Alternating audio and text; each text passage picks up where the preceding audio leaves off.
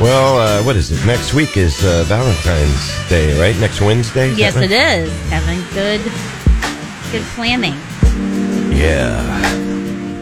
Sounds like you have a different kind of Valentine's planned than most people. No, Or maybe you don't. I don't know. What do you mean by that, even? All I know What is does that it if seem you're like not that? playing Marvin Gaye, then you're playing this song. No, this is romantic music because I got a story. So for all you ex-lovers out there, what's the anti-Valentine? Is there a word for it? I guess not really. Anti-Valentine's. Well, there Day? is a singles awareness day. Valentine's Day Haters But, Club. yeah. Anything? Something. Yeah, All right, Haters Club. Okay.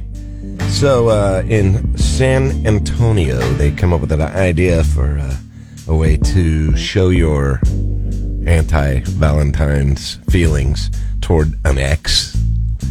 If you'd like to do that, you can go to sazoo.org and they will name a cockroach after your ex. Epic! And it's only $10.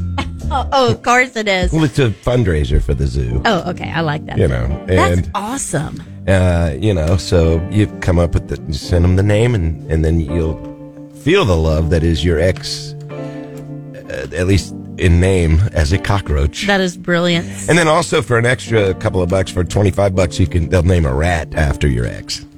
I thought it's almost worth the money. I'd say.